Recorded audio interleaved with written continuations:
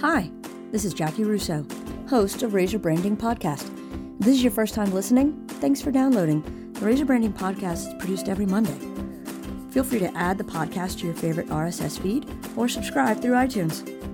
For more information, check out razorbranding.org. You can also follow me on Twitter at Jackie Russo. And that's JaciRusso, not the normal way you would think to spell it. All links are in the show notes. If you don't like what is being said, change the conversation. Hi, this is Jackie Russo, and you're listening to Razor Branding Podcast. Today, I'm talking about how to keep your public relations focused on your audience. These are 3 techniques that will keep your public relations efforts targeted on the people you are trying to reach. Your team is a hard-working crew. They work tirelessly developing concepts, perfecting new services, and producing new products.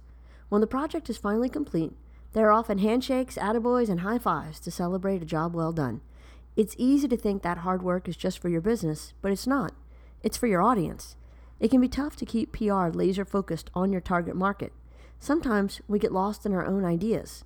The following techniques are designed to get you outside of your bubble and inside your target audience's lives. Number 1, you want to build a relationship. This is key to keeping a solid public relations focus on your audience. Get to know them as people. Don't just gather stats and data. Start a relationship. For more on your relationship with your audience, you can go to our website, and we've got a blog on it that talks directly to them. The website is brandrusso.com.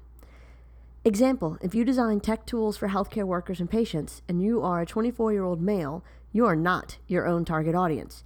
You might have trouble seeing through the eyes of the middle-aged caregiver, so find one.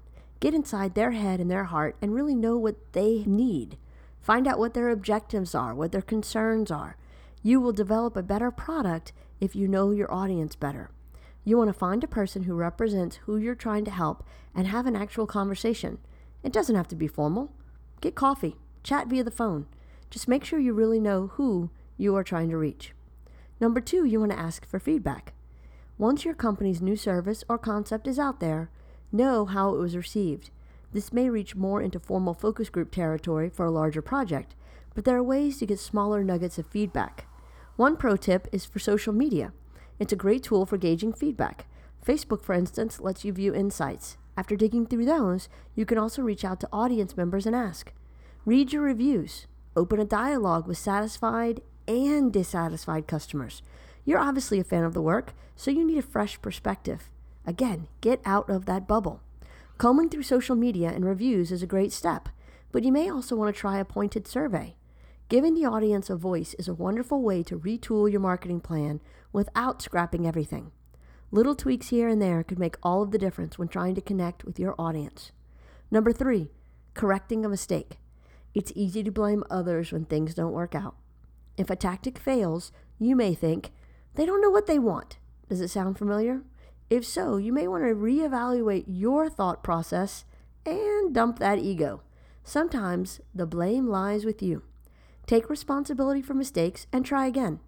A lesson in humility can lead to great improvements in your company and brand message. If you're getting a lot of negative feedback, find out why. Correcting issues is great for public relations. Not everyone will be a fan of your new dress line or experimental coffee brew. A few bad reviews can be expected. But when those naysayers outnumber the fans, you have a problem, and you need to pay attention to it. Don't continue to get bad PR because you're in love with your product. Your audience has to be in love with it. Keep the public relations focus where it belongs. I hope this has helped and provided you with some good insight that you can use throughout your PR battle. And it is a battle. It's not going to be easy. It's something you're going to have to work for on a regular basis. Everybody's begging for publicity and free PR. So you've got to find your ways around it. And these are some ways that hopefully will help.